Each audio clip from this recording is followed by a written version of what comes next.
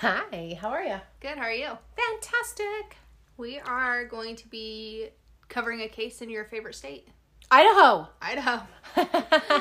It's my favorite state right now just because of the laws.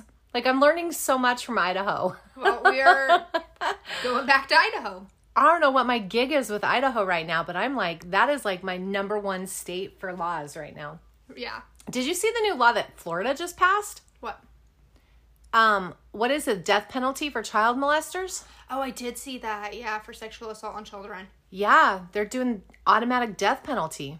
Wild. It'll be interesting to see. Yeah, I mean, I imagine that that's well received. My concerns with the death penalty are probably a little bit more significant now, but just making sure that we have the right person. Well, it'll be interesting to see if sexual offenses of children rates go down, though, just from having that in place. Well, research historically has shown that the more serious the punishment is not a deterrent to crime. Really? Yeah. I mean, research has shown that forever. I mean, years, decades. Because if that was the case, that'd be great. If just having it in effect, deterred people from doing that. Because, right. Name a worse crime than crimes against children. Yeah. No, I completely agree with you. I was kind of taken by that. I was like, whoa. Florida and their laws right now. They are like cracking it down. Idaho's still my favorite though. Idaho is still number one on my list of fuck around and find out. All right. Well, we'll test that today. Okay, let's see. I'm Tracy. I'm Samantha. This is the suspended sentence. We are going to be covering the Cassie Stoddart case today, better known as the Scream murder. Oh. Pretense. Scream is my all-time favorite movie. I know. Ever. Every single movie, I've seen it. It came out on my birthday this year. It was like it was made for me. Why? Why do you like that movie so much? It's not super scary. It's kind of like a comedy horror film in my head. They do it so poorly in a funny sense. Yeah. I don't know. It was the very first scary movie I ever saw. Oh. And as we know, I love crime stuff. I love scary movies. That's funny. It's my thing. The first horror scary movie that I ever saw was The Candyman.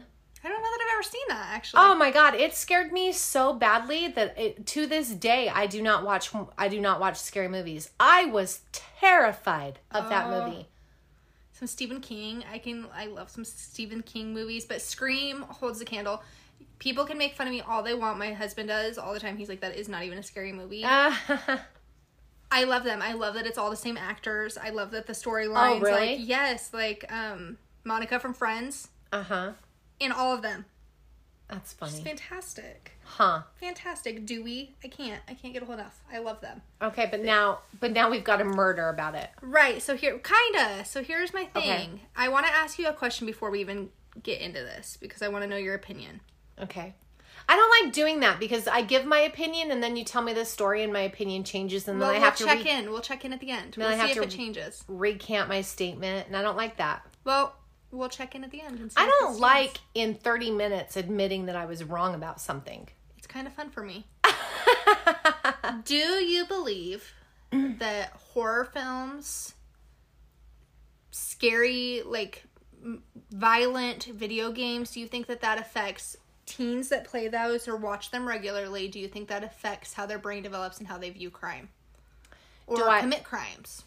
Do I think, or is there any evidence to back it? Whatever you want to give me. Because they're different. Okay. There isn't any evidence or any concrete anything that says that I've seen anyway, that I've read, and I do follow this because I work with a lot of adolescents.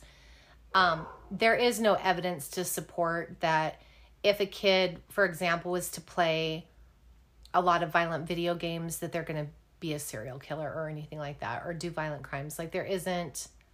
There's just no evidence to support that. Mm-hmm. Some evidence says that it does. Some evidence says that it doesn't. There isn't anything super concrete.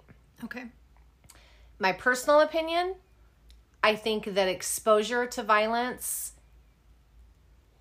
desensitizes people to the significance of violence, therefore makes violent crimes less like shock value to them.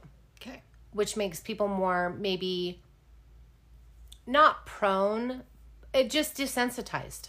Okay, but you don't think that it would lead to watching Scream wouldn't lead to going out and murdering someone?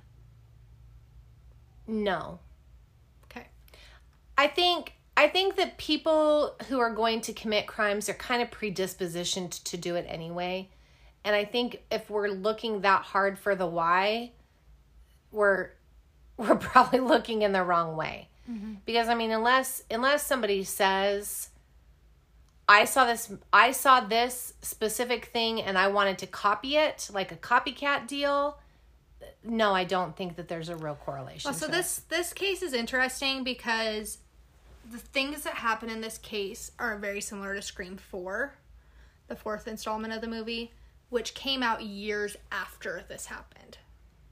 Oh, okay.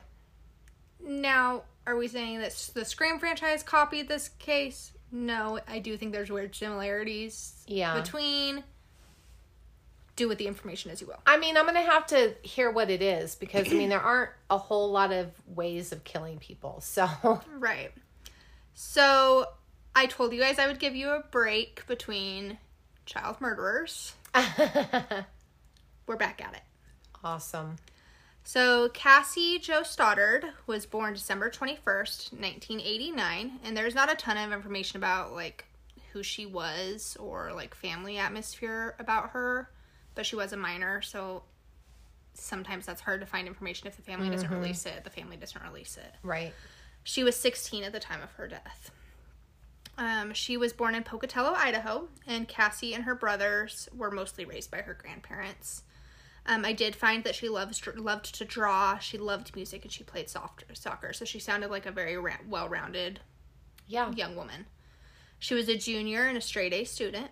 So, once again, filling in my thought of her being well-rounded. She had a boyfriend named Matt Beckham, who they had been together about 5 months.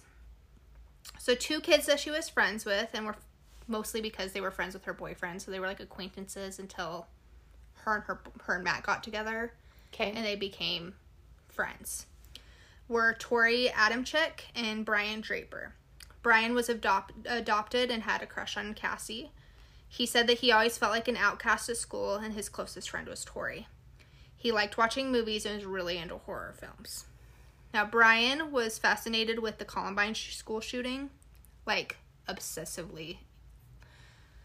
There's a difference between, like, researching something, like, I'm fascinated with true crime, compared to being, like, obsessed about something and aspiring to be like someone. Oh, like the shooters, not like fear of it happening? The shooters. Oh, wow. He wanted to be infamous, like Eric Harris and Dylan Kinbold, who were the shooters of the Columbine school shooting. And he viewed them as heroes for the outcasts. Whoa. Yeah. So. Okay, that's unhealthy. Yes. So Tori and Brian decided that they wanted that form of infamy, as well as decided that they did want to kill somebody. Oh my God. Brian wanted to go out in a blaze of glory in his mind, like Columbine, and he wanted it to be like a big mass killing like Columbine. How do they know that? Did they tell people that? Yeah. Tori wanted to do it like they do in the Scream movies. He wanted to make a documentary about the crime and become famous for the crime and theatrics of scaring someone. So Scream, that's the thing, Ghostface coming in, scaring you before killing you, hunting you almost throughout your house. Mm-hmm. That's what Tori wanted. So those that went to high school with them said that they were always filming themselves and always interviewing people. They would talk often about how they wanted to make their own horror film, and they were working on a script. But before the murder, in school, they were discussing how they would commit their murder. In school. On camera. To each other. In the classroom. Oh my with people. Gosh. At the end of August of 2006, Tori called up a guy named Joe Garcia, who was 18, and asked if he could buy them some knives at the pawn shop. Because at 18, you have to be 18 to buy things in pawn shops. Tori and Brian were 16, so they needed someone to buy the knives at the pawn shop for them. So in one of their videos that has been, all of their videos and all of their videotapes have been transcribed because of court. Right. Because kind of hard to get away with something when you record everything. What did they do with the recordings? I'll get to that. Okay. In the transcribe that was transcribed by the court, it has the boys in a car, and them say that they are going for a high death count, but they aren't going to get caught. They say that they are going to make history and say that for the FBI agents watching, you aren't quick enough and you weren't smart enough to get there before crimes happened. They say this on tape. Then they say that we are at blank's house. This is listed as Jane Doe in the description. They're minors. Yeah. And they say that this is somebody that they had tried to kill, but her parents were home, and so they weren't able to go in. We would learn that they had 8 people on their list of people that they wanted to kill. Oh my God. So September 21st, 2006, they recorded again, and Tori says, quote, "The point I'm making is that we were taught that killing people was wrong, but the only wrong thing about this is that we're breaking the law. And the law, but, then he mumbles, and he doesn't finish his thought. Brian says, natural selection, dude, natural selection. Tori responds with, there should be no law about killing someone. End of the video. Huh. That same night, they make another video saying that they're going to see Cassie and her boyfriend, Matt. At 8:36, they record and say that they are sad because Cassie is their friend, but they have decided that she will be their first victim. Tori then says, quote, "I'm horny just thinking about it." Oh my God.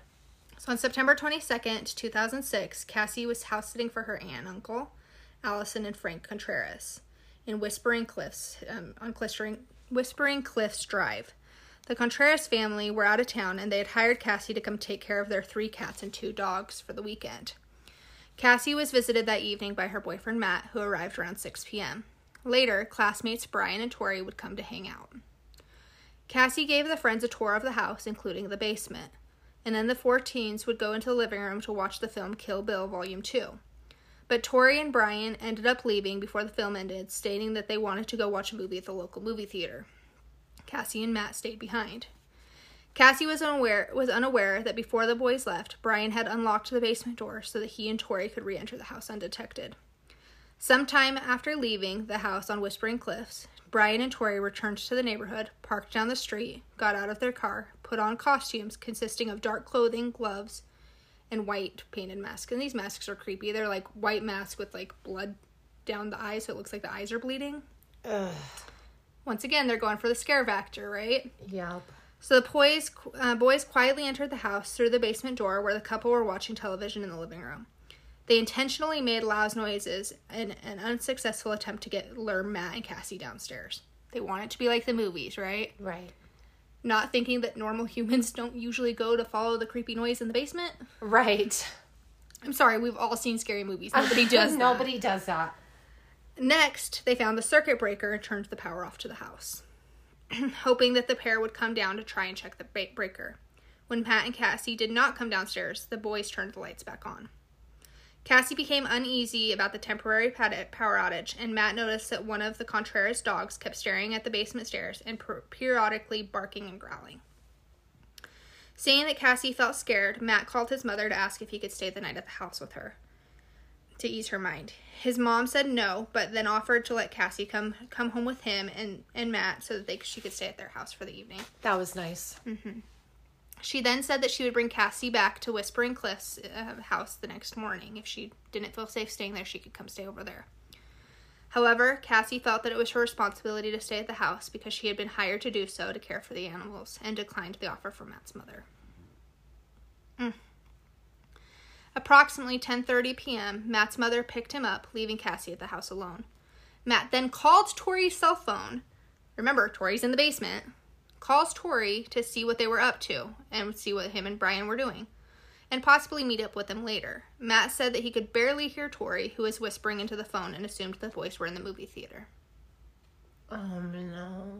From the basement, Brian and Tori heard Matt leave, and the teens turned the lights back out again from the circuit box and waited, hoping that Cassie would come downstairs to turn the lights back on. She did not. Eventually, the boys would stomp up the stairs. Imagine how terrifying that is. You're a 16-year-old girl in a completely pitch black house.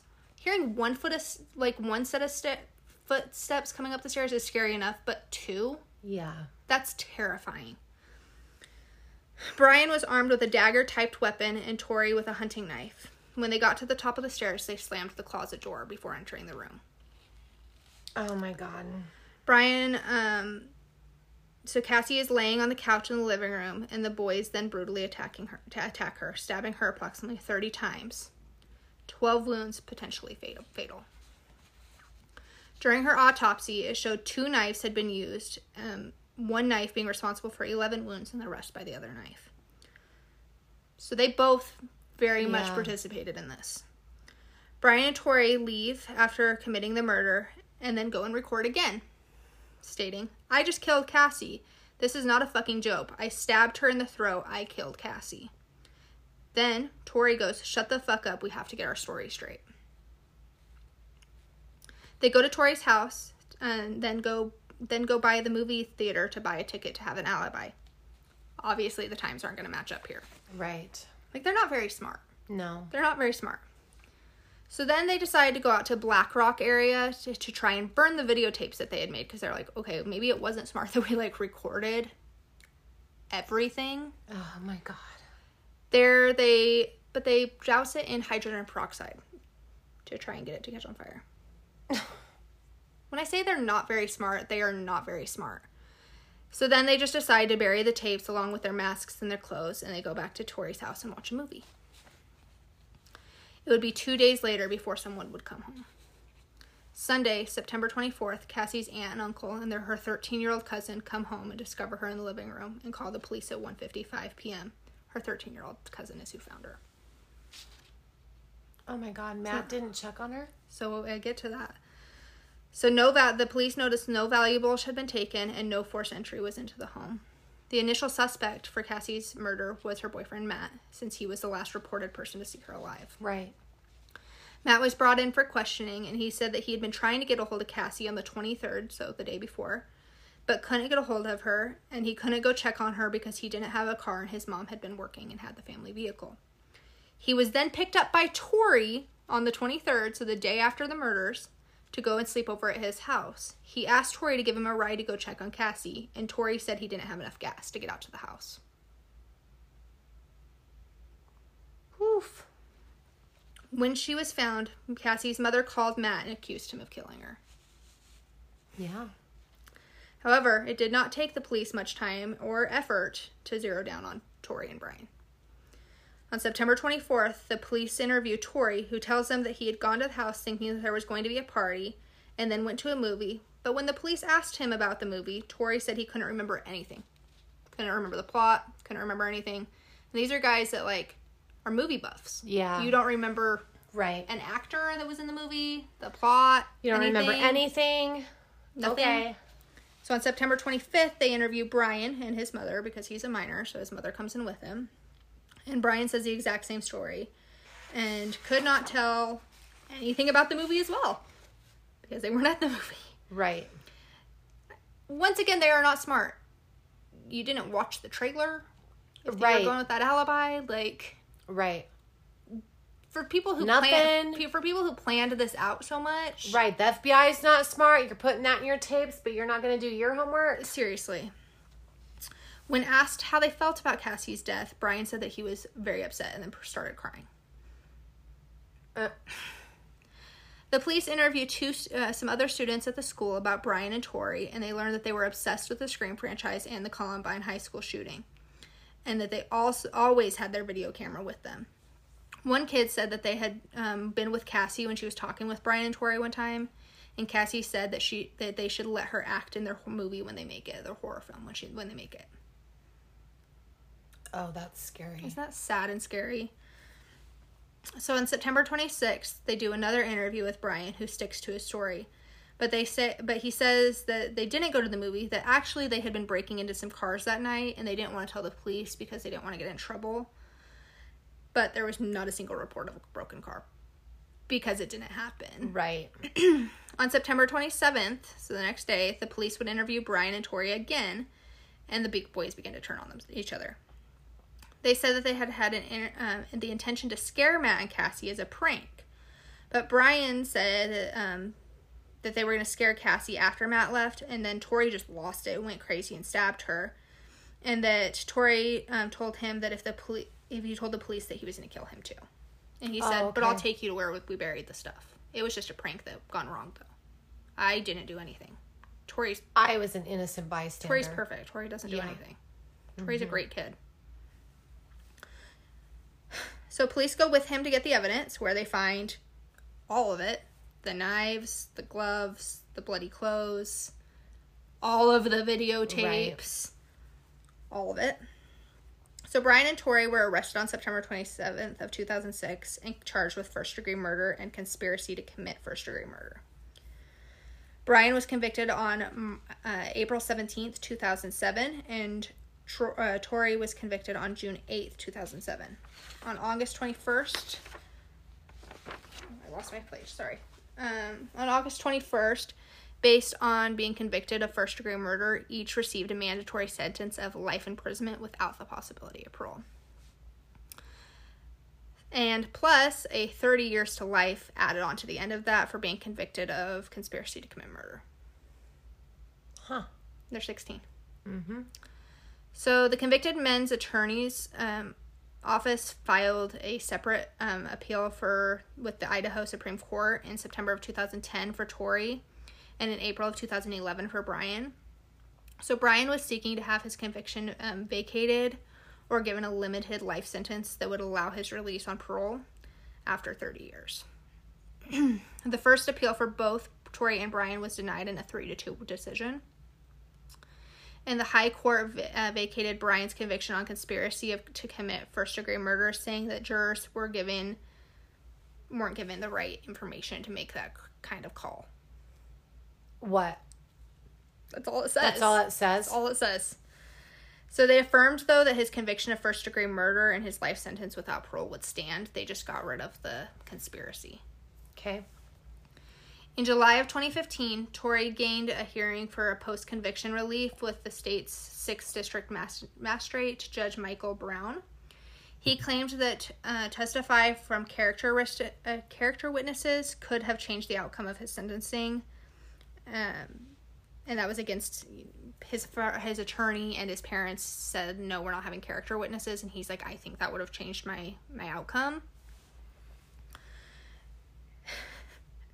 So Tori said that his attorney believed that the prosecution would have submitted more damaging evidence had he gone on the stand, and he didn't get the right to testify in his own case. Mm-hmm. So now that he's an adult, he's like, I should have been able to do all those things, so I didn't get a fair trial.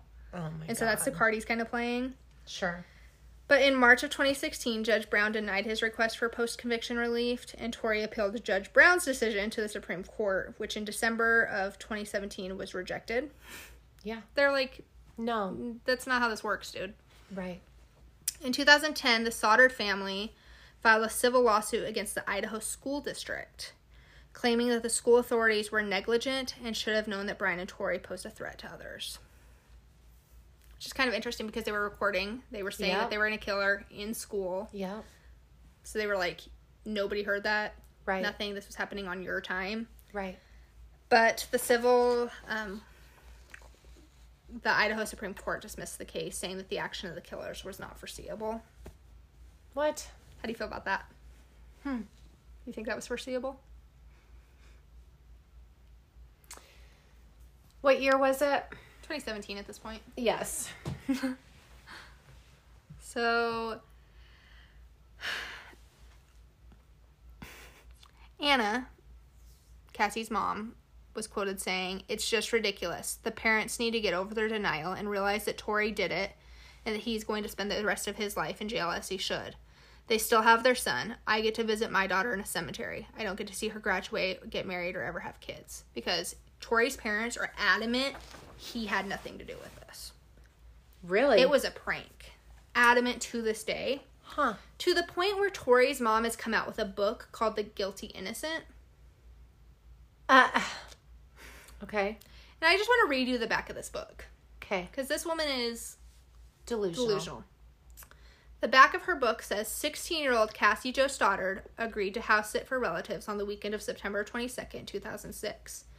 It was something the teenager had done before, but this time something went terribly wrong. When the family returned home from the end of the weekend, they found Cassie lying in the living room, on the living room floor, brutally stabbed to death. Detectives focused on 2 of Cassie's classmates who had briefly visited her that night, the night that she was murdered. Tori Adamczyk and Brian Draper. Initially, both boys denied any knowledge of the crime, but after 2 separate interrogations, Brian Draper told detectives a chilling story of murder straight out of a horror movie.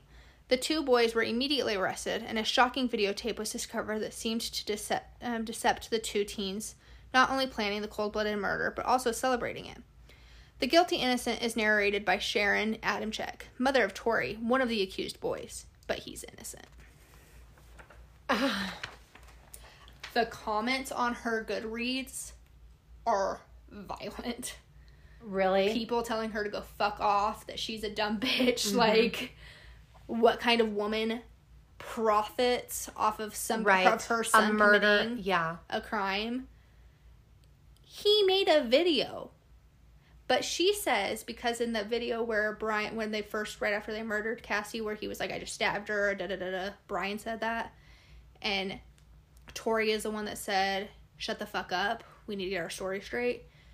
She was like, Brian said, you never heard him say, we just killed her. We stabbed her. Brian said, I just killed Cassie. Well, go on with yourself, mama. You know what I mean? Like, whatever. You know, it is some shocking percentage, like 85% or something. And that's not the exact number, but it is some high ass percentage right there of females who are the victim of murders and violent crimes. Like 85%. Again, the number is wrong, but it's a high number like that. Of these murders happen by somebody that not only we know, but we trust. Yeah, these are her friends. Correct. And I just want to throw out there that women, generally speaking, not generally speaking, 95% of us are the most untrusting FBI agents in the whole world. Yeah. Like, we do not trust people, let alone boys, right? Mm-hmm. And for, it's appalling to me, pretending to be somebody's friend and being like, you would be a great first participant in our horror movies. And then for his mom to write a book and profit off of that, like, oh crazy. My gosh, talk about pouring salt on a wound. And we're talking like, 18 years ago that this happened? I'm surprised that 17 years, is that right? I'm surprised that the civil lawsuit against the school district got dismissed. I am too, because I feel like they have a case. It's all recorded in school. I mean, you can watch the tapes. I thought about playing part of it because they don't deserve that. That's what they wanted. Oh, they don't that's deserve what they that. wanted. That's what they wanted. For sure. They wanted us to play those tapes and post the tapes and be infamous. And yeah. I'm not interested in anybody hearing their voices at all. I'm not interested in giving that to them. No, definitely And they can play their whole pity party, oh, I didn't do it, oh, da-da-da-da-da. Bullshit. and the extent that they went through to inflict fear, I mean, my God, talk about sadist. I know. And that's why my thing, too, is, A, they're her friends. B, how scared she was in her last minutes. She was terrified. Well, I imagine that there was, fear, paralyzing fear, because she didn't move. She didn't even get off the couch. If I heard somebody coming up the stairs, I would move. Mm-hmm. I would at least grab something. And the dogs didn't do anything. They just were growling and barking, yeah. Yeah.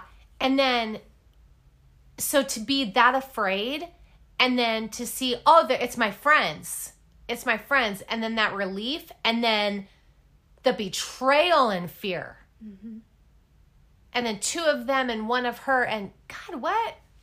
Yeah, and you know that she was scared because, I mean, Matt wanted to stay with her. And I get, like, as a parent, I wouldn't let my 16-year-old son be like, oh, like, I know what you're playing. Like, oh, your girlfriend's scared. You need to spend the night. Like, I wouldn't have let him stay either. No, but that was a nice offer for them to come 100%. Back. 100%. Can you imagine the survivor guilt, though, from that mom? Oh, yeah. Of not... making her go with her. Or staying there or something. Yeah. Well, but then the relief of, thank God I said no to my son. Yeah, because in one of the tapes, I didn't list this, but now that we've brought that up, in one of the tapes when they decided that Cassie was going to be their first victim, they said, we don't want to kill Matt, but if he's in the way or tries to protect her, he's going down too. So they would kill Matt too. Matt, who was one of their best friends. Right. Who spent the night at their house the day after they killed his girlfriend. And she knew them because of Matt. Right. So imagine what Matt is going through. Mm-hmm. Yeah. I mean, that one's a really sad one because A, the betrayal. B, it's like... Mm-hmm. I don't know. And the reason I said that it's like Scream 4 is all set around the friends. It's one of their friends that is the Scream killer in that one. Oh. And that's why they refer to it as a Scream killer, because it's the same type of situation. Mm. But I don't know. I know last time we did a child one, and I was like, how are they getting tried or sentenced to life in prison? Da da da da. This one, I see it. But that's I'm glad that you're starting to see it, though, because that's the difference, right? And that's why district court judges are given the latitude that they're given for sentencing, is because each crime is different. Mm-hmm. But with them, I see that one, because for them to have that planning process of the premeditation, call it what it is, right? Yeah, of buying the mask, having someone go and get the knives weeks before this happened. Right. And the arrogance of them recording it. The FBI, you weren't smart enough to catch us. The FBI doesn't, you think they were going to watch this and be like, oh, darn, they outsmarted us. Right. No, you guys are just 2 asshole kids that, I don't know. Yeah. Oh, man, that's a brutal case. I hate that case. And I got to tell you, I mean, Idaho, come on. I'm shocked that her parents, I'm still coming back to the whole school district thing. I'm shocked that they lost that. I am too. They need to rephrase the words and go at it again. Because to me, that's foreseeable. Their argument whenever they were like, oh yeah, we're going to sneak in, scare her, and stab her to death, da-da-da. Apparently whenever like anybody would be like, hey man, like, what the hell? Why are you talking about that? They'd be, oh, we're just working on our script for our horror film. Our script for our horror film, is that part of some class? Is that a curriculum in a class? Exactly. I mean, was that reported to school? I don't know. We've all been in a high school classroom. They're not ginormous. If you're sitting on your desk recording, saying this out loud. Well, and why are you recording in class? I mean, where's the teacher? Where's the supervision? I don't know. I'm surprised. that they lost that. Yeah, and then there's videos of them recording Cassie down the hallway, like, almost like in a stalking way, but then would joke and be like, oh, we're just seeing how you are on the camera for when you're in our horror film. Yeah, that's, I agree with the parents there. I mean, like, we send our kids to school under the pretense and under the notion and the assumption that they're going to be safe and they're going to be protected. Mm-hmm. And when that doesn't happen, oh, man. Yeah, and poor Matt those first couple days. Oh my gosh. I mean, it does look bad. He calls them. He's like, you know what I mean? But like, I mean, getting it from her mom. A, you're finding out that your girlfriend's dead for the first time. And then she's like, you freaking killed her. What'd you do to her? Yeah. Like. Well, and I'm surprised that, I don't know. I mean, it's whatever. But he didn't call grandma or anybody and say, hey, I haven't been able to get a hold of Cassie. Is she okay? That's my thing too, is why was she found for 2 days? Like, no family was checking on her? Or like, unless, I mean, like, I don't know. Just Maybe assume she was I'm out at their maybe house, I'm just or- like crazy over the top mom, but I don't hear from my kids for 3 hours, and I'm tracking them down. Yeah. Gosh, and her poor 13-year-old cousin. Oh, You don't recover from that. no, You do not recover from that. no. So, Oh, that was awful. they're disgusting, vile, and Yeah. his mom at Shannon is crazy pants. She's just as vile and disgusting, and the lack of accountability. Like this, we've said this a million times too. Like, I get like standing beside your children. That one's a open shut case. Yeah, There's no just he put didn't on, do it. put on beige. Put your head down and shut your mouth. And stop writing books and profiting off of your son's crime. Yeah, Because it is your son's crime. Yeah, yeah. And So don't buy her book. She's gross. Nobody's gonna buy it. All right. Thanks for joining us. Thanks, guys. Stay safe.